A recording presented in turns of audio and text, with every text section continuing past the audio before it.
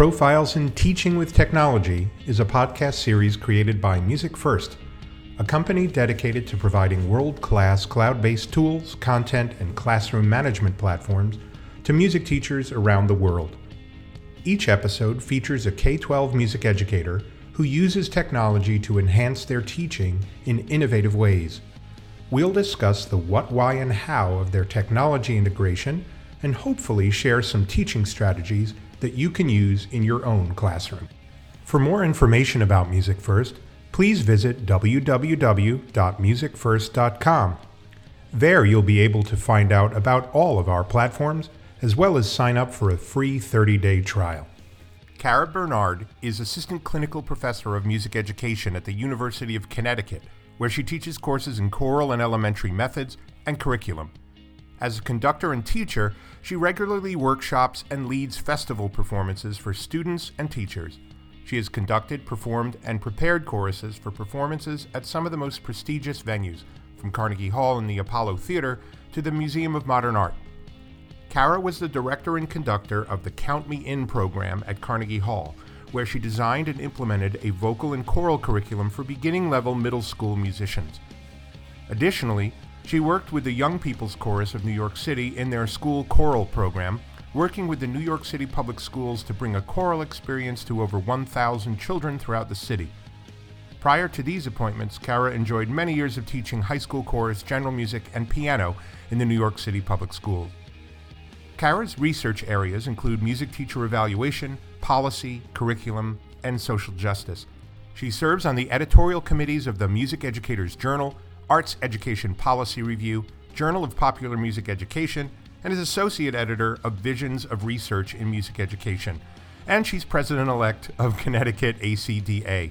She is co-author of the book Navigating Teacher Evaluation, A Guide for Music Teachers, published by Oxford University Press. It is my absolute delight this week to welcome one of my favorite music teachers on the planet, Dr. Cara Bernard. Cara, I am so happy to welcome you to my little podcast. Thank you so much for being here. Thank you for having me. It's so great to be with you. So, my dear friend, while I know you, our listeners do not. So if you could please start off by telling us, I know you're at University of Connecticut, or as I call it, UConn, as many others do now, but I'd love to know the arc of your career, when you got interested in music, teaching music, and kind of your gigs along the way up to where you are now. So let's hear it. Sure. I feel like a lot of times when you ask people, oh, how did you know you wanted to be a music teacher? Sometimes people say in high school, I really wanted to be a music teacher. And I really wanted to be the president of the United States. Awesome.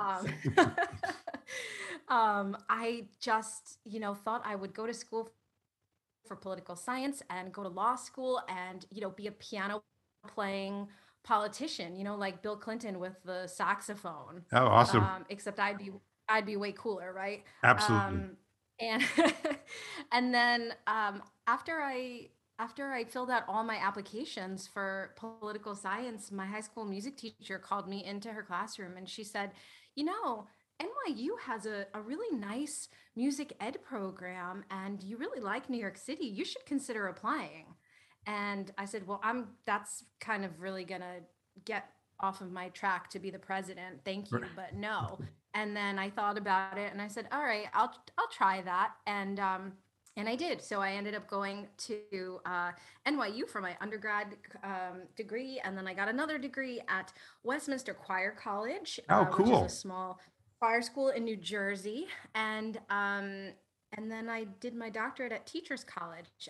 But my actual teaching career was all in the New York City public schools. I taught in a very large public high school in Astoria, Queens. And I taught general music and chorus and piano, and I worked on the musicals after school. So I had my hand in all things musical, and I loved everything about my teaching time in New York City. I just loved it. I loved the students. I loved having a lot of autonomy over my program. One of the great things about New York City is there's not a prepackaged curriculum that you have to use. There's a framework. in New York City, they call it the blueprint for music teaching and learning in the arts. And it's just really free and it's flexible. And so I got to really just build the program based on the needs of the students. And it was wonderful. How many years did you teach in the city schools? I taught in the city schools full time for 3 years. Nope, that's a lie. I taught in the city schools for 7 years. And then when I went to get my doctorate, I left my full time teaching gig and I worked at Carnegie Hall and the Young People's Chorus of New York City for my 3 years. So I was still teaching kids in schools, just in different ways through choral programs through these two organizations. Oh, very cool. So that's how the Carnegie thing happened, because I knew that you were involved with them. So while you were doing your doctorate, that was kind of your side gig, how you were helping pay the bills. It's true. And I worked in a program at Carnegie Hall called the Count Me In program. And it was a program dedicated to music, like programs, students that didn't have music programs in middle school, and allowing them opportunity to come and make music together from all over the city. And, one of the interesting things about New York City is they have these specialized high schools. And some of them are dedicated to math and science and engineering, and some of them are dedicated to the arts. And so you have to have an audition. And so this program, the Count Me In program at Carnegie, was created to give an equitable experience for students that didn't have music in their middle schools and who wanted to go to a specialized arts high school. So part Oh, of it interesting. was preparing them. Yeah, I was preparing them for the audition, not to like game the system and get in, but to provide them musical experiences and help them see themselves as musical beings, which I really, really loved. And it's a program near and dear to my heart. And it's still going on now years later. So I think it's still thriving, which is great. A lot of people who are not, or who have never taught in the New York City public schools, which is the largest school system in the United States. It's 1.1 or 1.2 million students. A lot of them don't realize that it's a weird system in that it's a beautiful system, but it's weird in that it just because, let's say you live on the Upper West Side on 79th and Columbus, and you have a school that's 2 blocks away, there is absolutely nothing that guarantees you that you're going to go to that school. It's this kind of lottery system, or you have to basically hope that you get into that school. But it's very common for siblings to go to different schools. It basically all comes down to numbers and how many kids and equity and all those types. At least this is my understanding. But there's also this kind of disparity between, you can have two, like a PS and a PS and an MS on the same street, and one could have a rock star music teacher, with tons of kids, and the other school on the same street has no music program at all. Am I right, or is that really how it is? Yeah, you're 100% correct. I have had so many students whose siblings go to schools in different boroughs. And many of the students in my high school, actually, it was a large comprehensive high school where I worked in Queens. And in the state of New York, you don't have to have music or art in your K-8 experience. So for some of these students, their first musical experience, in school musical experience, I should say, like Right, formal right. music education, didn't happen until like 10th or 11th grade. Whereas, there were other students who had been singing since kindergarten.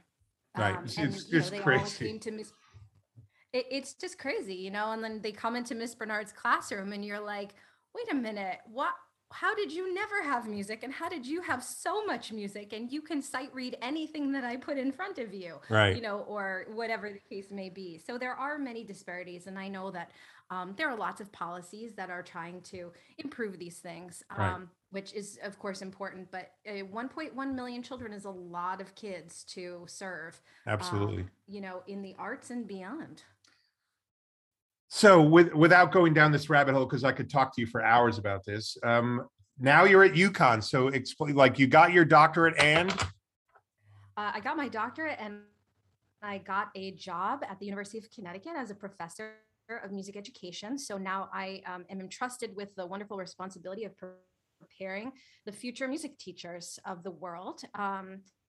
And my courses that I teach choral methods and elementary methods. I teach an intro to music ed class and some seminar classes that go along with that. And then I teach a graduate course in curriculum, which I really love because I love to nerd out about curriculum, as you know, Jim. absolutely, it's lovely. Now you are there at UConn with another one of my dear friends, Joe Abramo.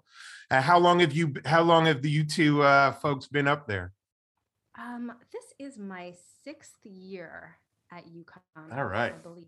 Yeah. So what, Which but is great. before we dive into it, like what do you like better? You know, teaching and teaching at the public school level or teaching at the university level, or are they just different? Oh gosh, it's so funny that you asked that question, Jim, because I feel like so often I wake up in the morning and I sometimes question, should I go back and teach high school? Should I go back and teach middle school? Where am I getting the most impact? Like Right. having the most impact in my communities?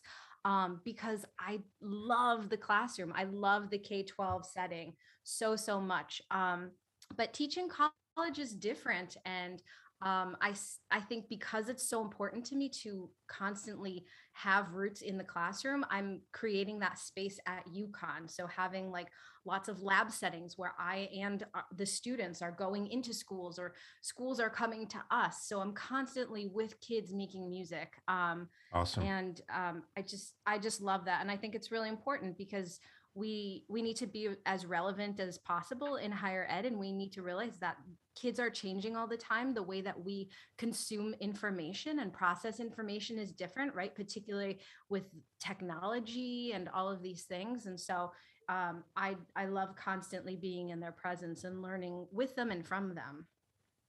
Now, speaking of your students at the university level, my daughter Isabel, you were very kind enough to hook me up with two of your amazing students, and they gave her a tour of UConn. She's trying to figure out what university she's applying to everything. And but when I went up there, I was the first person that they'd seen in person, and we were wearing masks.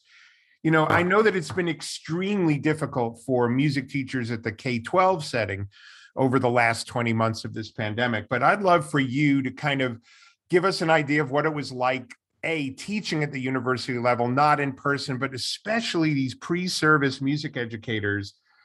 This is such a weird, I mean, if they're not prepared for everything at this point, and in some ways these are the luckiest pre-service music educators ever. I know they probably don't think that, but now it doesn't matter what anybody throws at them, they're going to be ready for it. What has it been like, and what do you think about how they're prepared? I'm sure some of your students didn't even get to do in-person student teaching. I can't imagine. Yeah, it's been wild. It's been wild for all of us, right? No matter where we're teaching. If we're teaching kindergarten or we're That's teaching, right. 17th grade. It's just been a wild ride for the last 20 months. But our students were doing their student teaching, many of them online, Wow.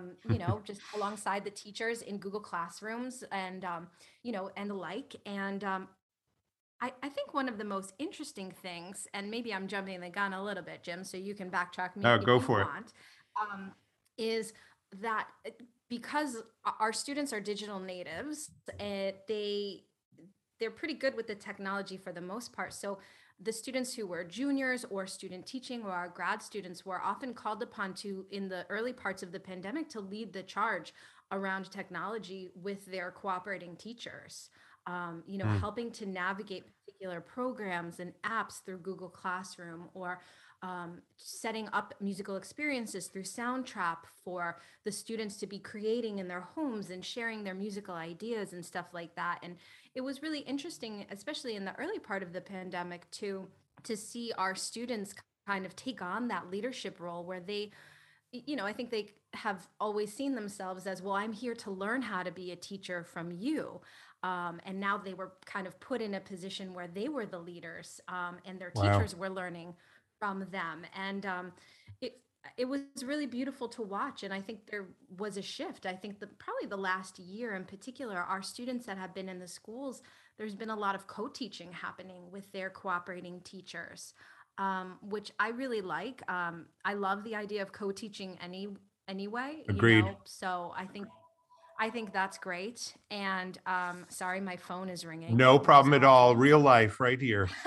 Real life. And yes, I do have a landline. And That's but awesome. during the pandemic, yeah, we were in the Zoom University.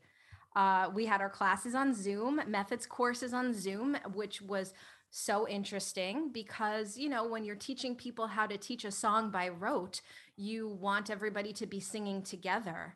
When if I'm doing a call and response and I'm doing a song like Jumbo or something and I sing Jumbo, I want to hear 15, 20 voices respond with Jumbo, but they're just singing in their little windows. And Yep. of course, we were doing that in a K-12 setting too. But I found myself as a teacher and as a teacher educator constantly having to give more cues than I would in an in-person setting, like from a pedagogical perspective, Right. Right. which was pretty interesting. Kind of saying like, you know, really drawing attention to, did you notice my body language shifted there? Which I would do in an in-person setting, but I'd have to do it almost more so because some nuances are, they're missing on the internet in the Zoom. Indeed. So wild question, but I think as a teacher educator, you probably know that I was speaking to a group of music ed students in this past spring, and one of the students, about to graduate with a music ed degree, said, what do you think about our job prospects? I'm really nervous that music programs are, going to get cut, and there may not be a job. And I said, I guarantee you that you're going to get hired, because so many music teachers who may have been in the twilight of their career had just an absolutely nightmarish last, the end of 2020 and then the 2020-21 school year being decimated, basically. I said a lot of music teachers who, have like 30, 35 years in are just going to say, I think I've had enough. I don't know what it's like in Connecticut, but I know that I see a ton of job openings, and I wonder if you have the same experience. Yeah, you know what, Jim? You just hit the nail on the head. I think that there have been plenty of jobs. I know over the summer, I got so many phone calls and so many emails from districts in Connecticut, in New York, in Rhode Island, and Massachusetts, just saying, "Do you have students for this job?" Yep. We need a fill in the blank at the middle school orchestra teacher. We need a high school chorus teacher, and a lot of high school ensemble jobs, which typically are not always the jobs that are free, Right. but many. And so I think that probably for the next few years, there's going to be plenty of jobs to be had. So I think that your advice to that student was spot on. Yeah, and the other thing is, and this is to me more of an opportunity than a challenge. I think every music program, and choral music programs probably just as much as band and choir and orchestra, every single music program in the United States took a hit in terms of enrollment this fall. So, like how many, you may have had a middle school choir with 90 students on March 12th, 2020, and then you come back in the fall of 2021 and you might have 40. So we're hearing, or at least in the people I'm talking to, that there's, it's a significant 30% less kids in the program. And while some may see that as demoralizing, especially if you're going to go into a situation where a veteran teacher who just said, I've had enough, I'm walking out, and you're going in with a kind of diminished forces, if you will, in terms of the numbers in your program, I see that as a massive opportunity and to say, all right, I'm going to go in and make my own program now. This kind of massive disruption that happened is a great opportunity for young music educators to say, I'm gonna start building something for my own. I wonder, does that sound about right? I mean, the kids that graduated, these awesome kids that took us on the tour, they must be in the workforce or What are you hearing in terms of numbers? Yeah, I think that the numbers have certainly diminished, but I think there's so much opportunity, as you said, to kind of reconceptualize what can music education look like? What is Yep. music education? What can music education look like?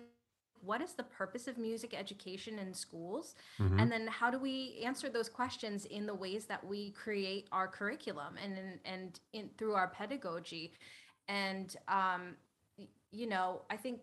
think a lot of our students entering the workforce saw, I don't know, I think they found comfort in having that freedom. Sometimes it could be very hard, big shoes to fill if someone is retiring in a high Yep. school program, and there are all these traditions and this and that, and they feel like, okay, how do I make things my own? And, we always talk about, like, you're never going to confront the iceberg head on, right? You're going Right. to chip Right. away and start to make changes. And you do that because you need to become part of the fabric of the community and this and that. And particularly the last 20 months, we have seen such a change in the way that we are thinking about curriculum and instruction. Well, I Yep. hope we have, maybe in more open and creative ways, that our students kind of took it and ran, and I think their communities have really enjoyed it. What does it look like to enter a middle school or high school choral job as a young teacher and say, you know what, I know that you have done these kinds of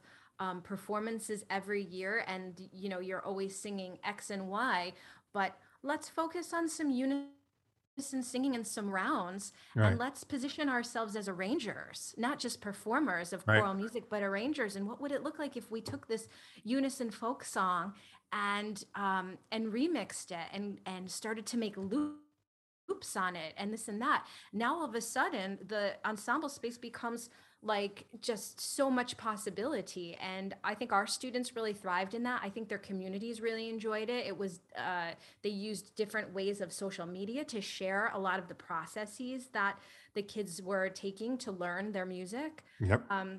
So I agree. I think that in many ways the future is very bright in the ways that we can reconceive of curriculum, and that part I really like.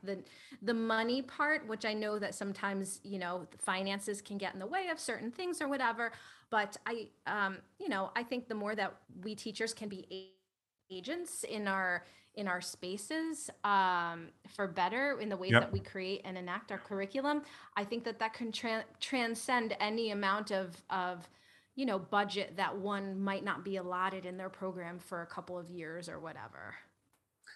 Now, Kara, I have always wanted to ask you this, and I'll put you on the spot, but in my world of music first, and specifically when customers call music first and say, I've heard about this thing and I would really like to bring it into my program. At the moment, I would say that 6 out of 10, maybe more, are band oriented. And Interesting. I've always wondered in the choral world, there's a perception among folks like myself in the technology space that the choral folks don't like us as much as the band folks do. So I would love to know from your perspective, and please feel free to don't hold back.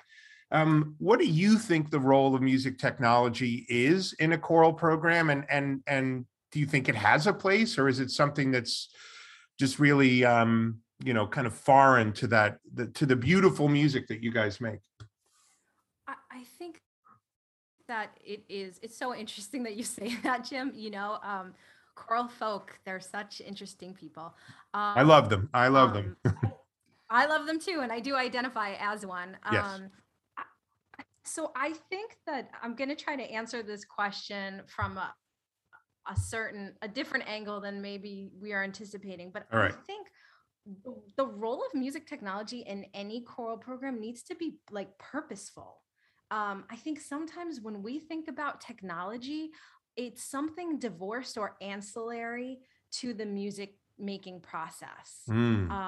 So for example, like, here's my music making time, and now here's the time where I'm going to use the technology, right?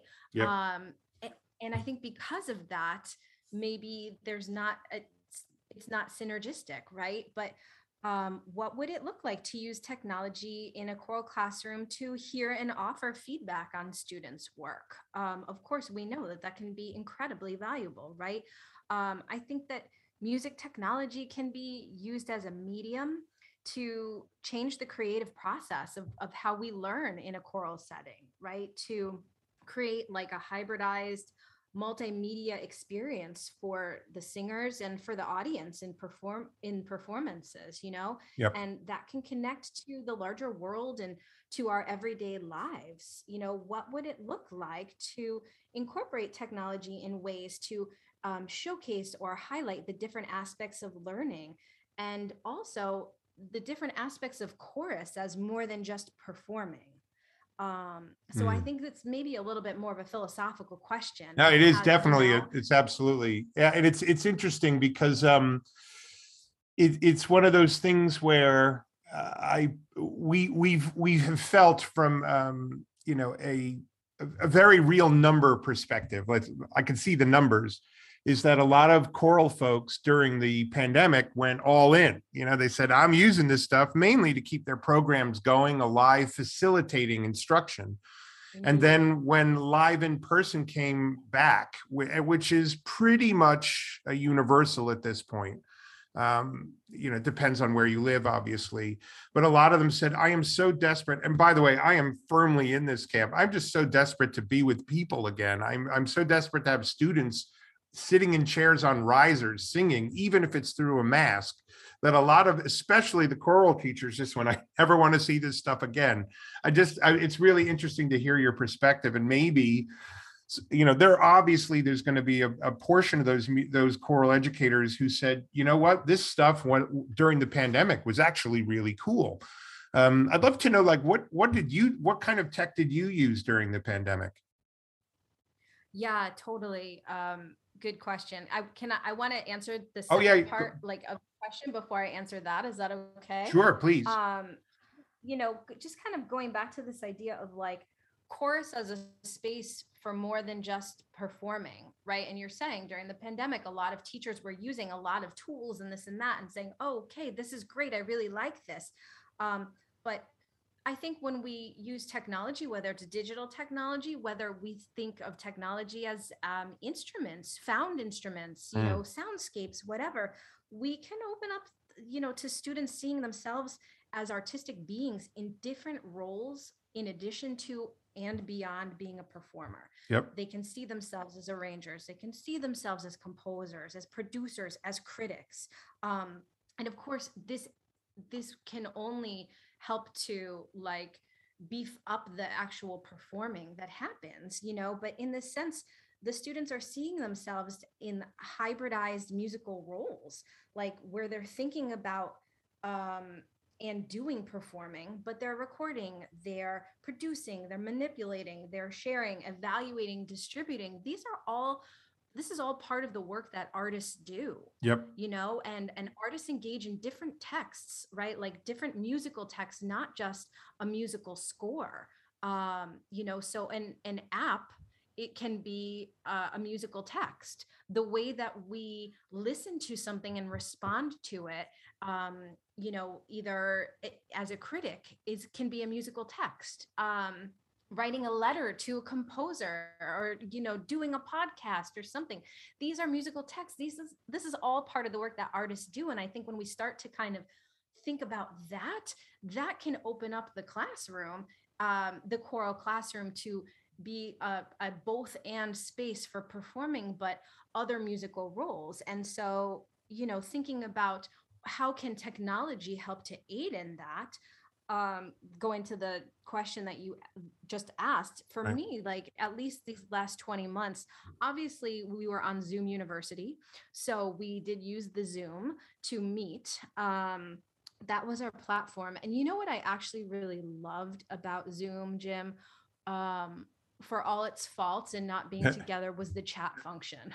Oh yes, the back channel conversations while you're yeah, I agree completely. I loved just kind of seeing like the live chat in the middle of class. If we were watching a video or listening to something, they would use the chat and they would just be going, and just really beautiful like discourse happening. So that was one part of the Zoom platform I really, really enjoyed. Thanks for that, Zoom. Yeah. We did a lot of songwriting things during the year. So we used Soundtrap for that. And we also used Google Docs to organize our ideas before putting it in Soundtrap, because it was Very cool. shared content, so everybody could see things. And then when I taught elementary methods, we actually used some of the Music First Junior programs, to really think about how is technology a tool and not how does this program become the curriculum. Correct. We had a lot of conversations about that. And so we used some of the programs from Music First to highlight that. So that was great. Those are the three big ones that come to mind, but we used a lot of Soundtrap. Yeah, I mean, Soundtrap, especially for the performance aspect of things, meaning the collaboration possibilities. So many people, specifically the folks that I've interviewed for this podcast over the last 20 months, it just seemed like they were using that a lot just to facilitate kids recording together when they couldn't be there in person. I'm just wondering, what technologies do you think that your students used, do you think will carry forward into a, hopefully a non-COVID impacted music choral program, like going into the future? Do you think I love everything that you said about, basically holistic music teaching, and not just the performance, but also the composition, the connection, the responding, all of that great stuff. I couldn't agree more. I'm just wondering what technologies you think will stick around. Yeah, I think one thing that I did see a lot of teachers using during the pandemic, aside from Soundtrap, and our student teachers were using them too in their settings. They used a lot of like Noteflight and a lot of practice apps, and they used Sight Reading Factory. Yeah, Sight Reading Factory is definitely a very popular title among choral educators. That is for sure. Yeah, and I've thought a lot about like those are the three that I hear a lot, right? Noteflight, lots of these practice apps, Yep.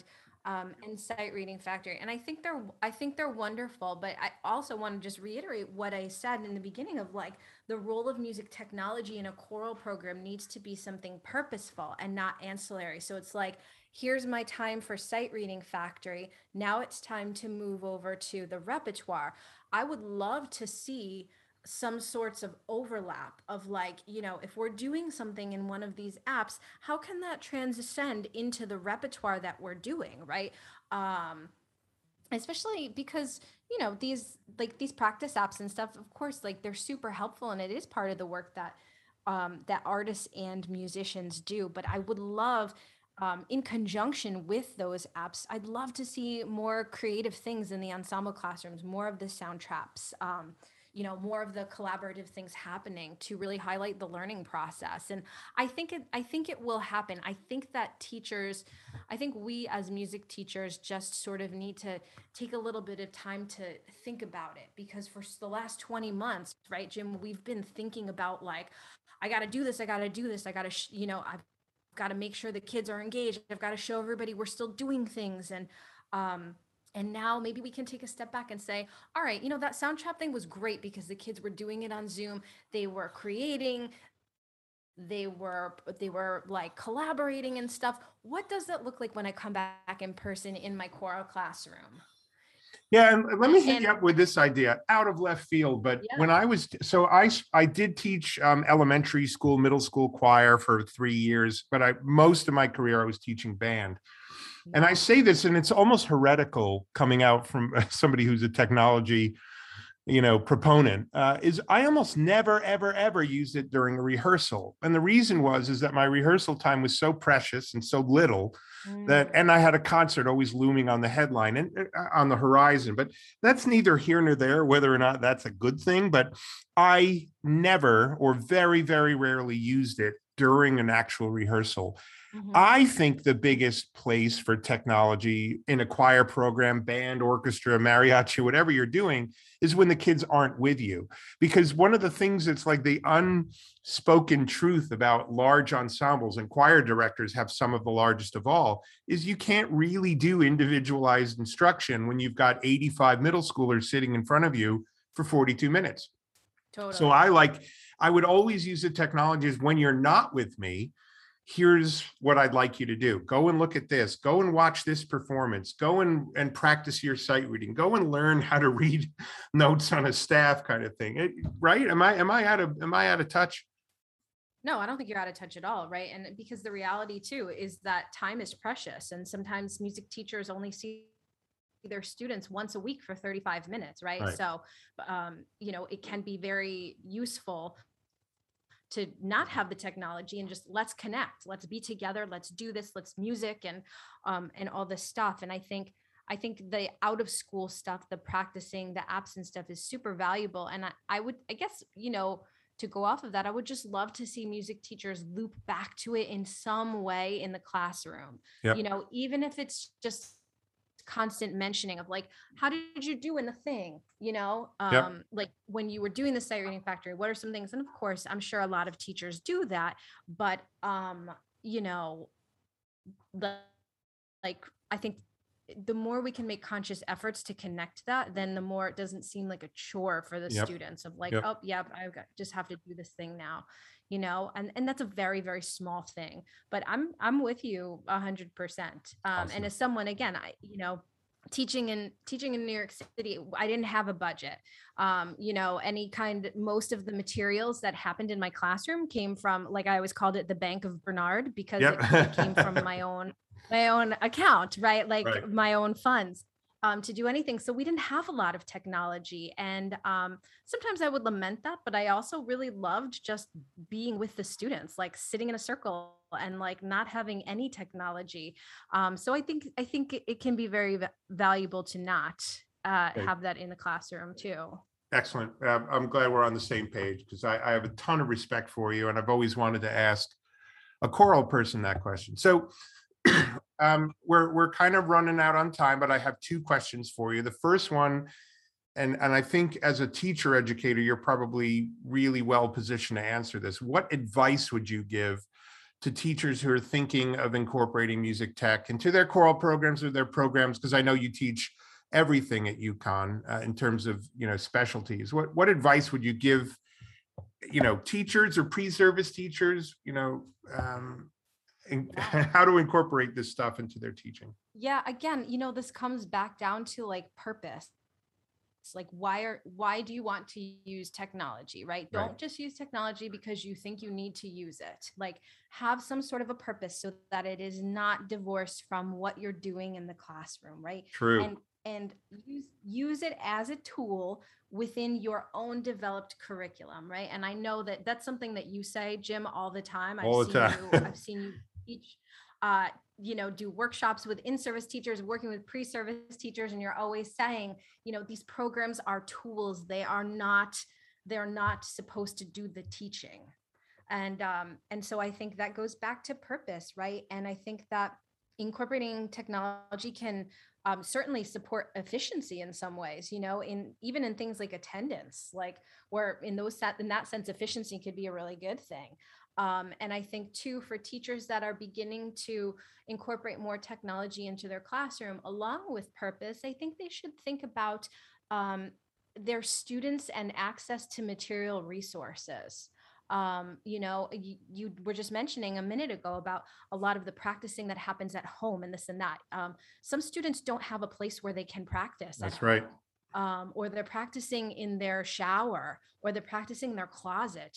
Again, coming from New York City, practicing was very difficult for my students because they lived in apartment buildings, and some of their family members that they lived with worked nights, or Yep. they were in a multi-generational home, and there were lots of people in every room, or there were babies and stuff like that. So I think thinking of the student student settings and situations, but also their access to material resources to be able to practice is just as important, I and totally agree. not everybody might have that Google Chromebook to go and do the thing, or not everybody might have um, the iPhone or some sort of a, Yep. smartphone that can do the things. So how do we account for that in ways where um, we're not just teaching to the students that have certain things. Yeah, they're bridging the So that digital I think that divide, right? Yeah.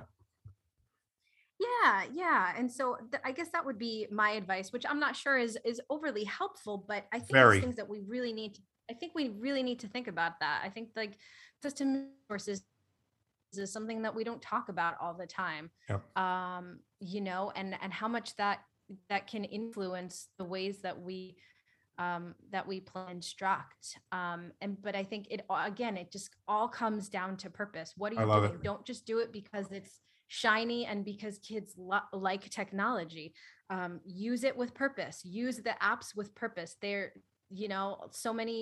So many apps and programs are wonderful. They have made my life much easier as a musician and teacher, but to do them with purpose. Don't just do them because you think you have to, or because you have to do this to hit a standard. Do it because it fits in with what you're doing and it's going to enhance the learning and the musical experience. Yeah, I mean, a perfect example of that is, let's say you're about to, start working on a choral work that's in D major, it's in 5/4, SATB, and you just want the kids to get a little bit of a feel for that. Obviously, as a choral educator, it's kind of natural, second nature to go, all right, well, we're going to warm up in D major. I'm going to make sure that the last key that we warm up in is D major.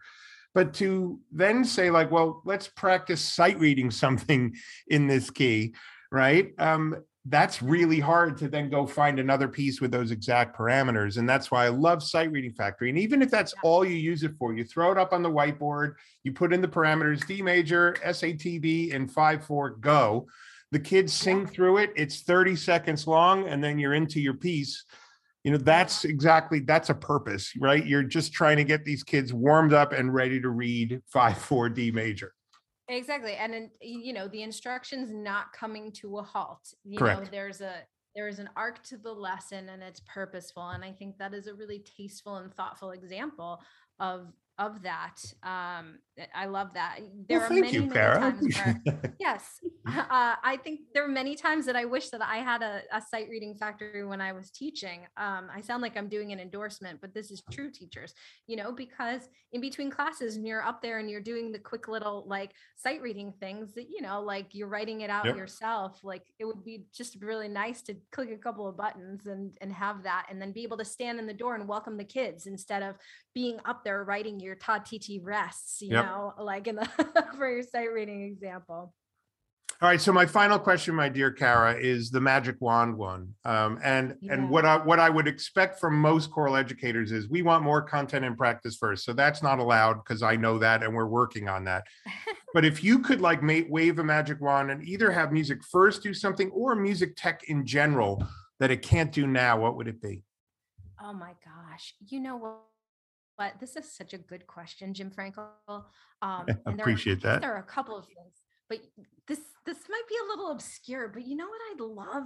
I would just love to have some sort of a program where, like professional musicians, like people who make their living as a musician, could contribute like short videos talking about their process of what is it like to be an artist, like what is it like to be a performer, what's it like to be an arranger, what's it like to be a composer, what's it like to be a critic for the New York Times, or to be a producer, or short things like that, and just getting a little glimpse into their world, and then like being able to make a connection between that short video and whatever like another like creation program is,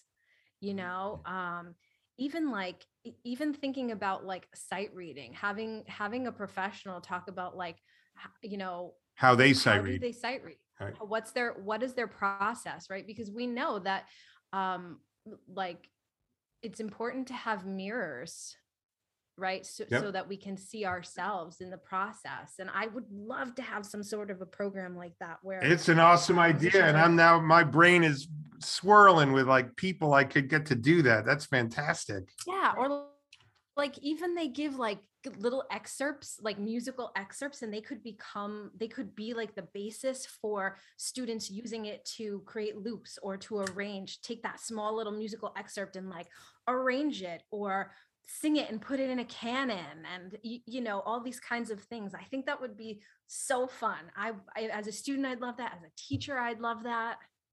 All right. Well, if there are any tech startups out there listening to Kara right now, that's our idea. Don't take it. Copyright, trademark. Copyright. I love it, Kara. That's a very cool idea. We'll have to chat because I think that's something we could do. So, Kara, I can't thank you enough for taking the time to chat with me today.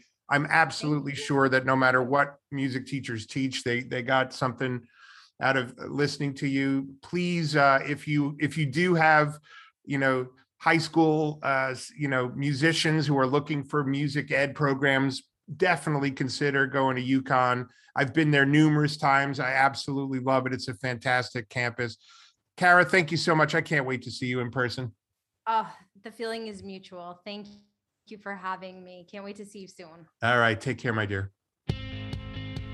Thank you for listening to Profiles in Teaching with Technology from Music First. For more information about Music First, please visit www.musicfirst.com. If you would like to stay up to date with other music teachers doing innovative things in their classrooms with technology, please subscribe to our podcast through whatever outlet you listen to podcasts on. Thanks for listening.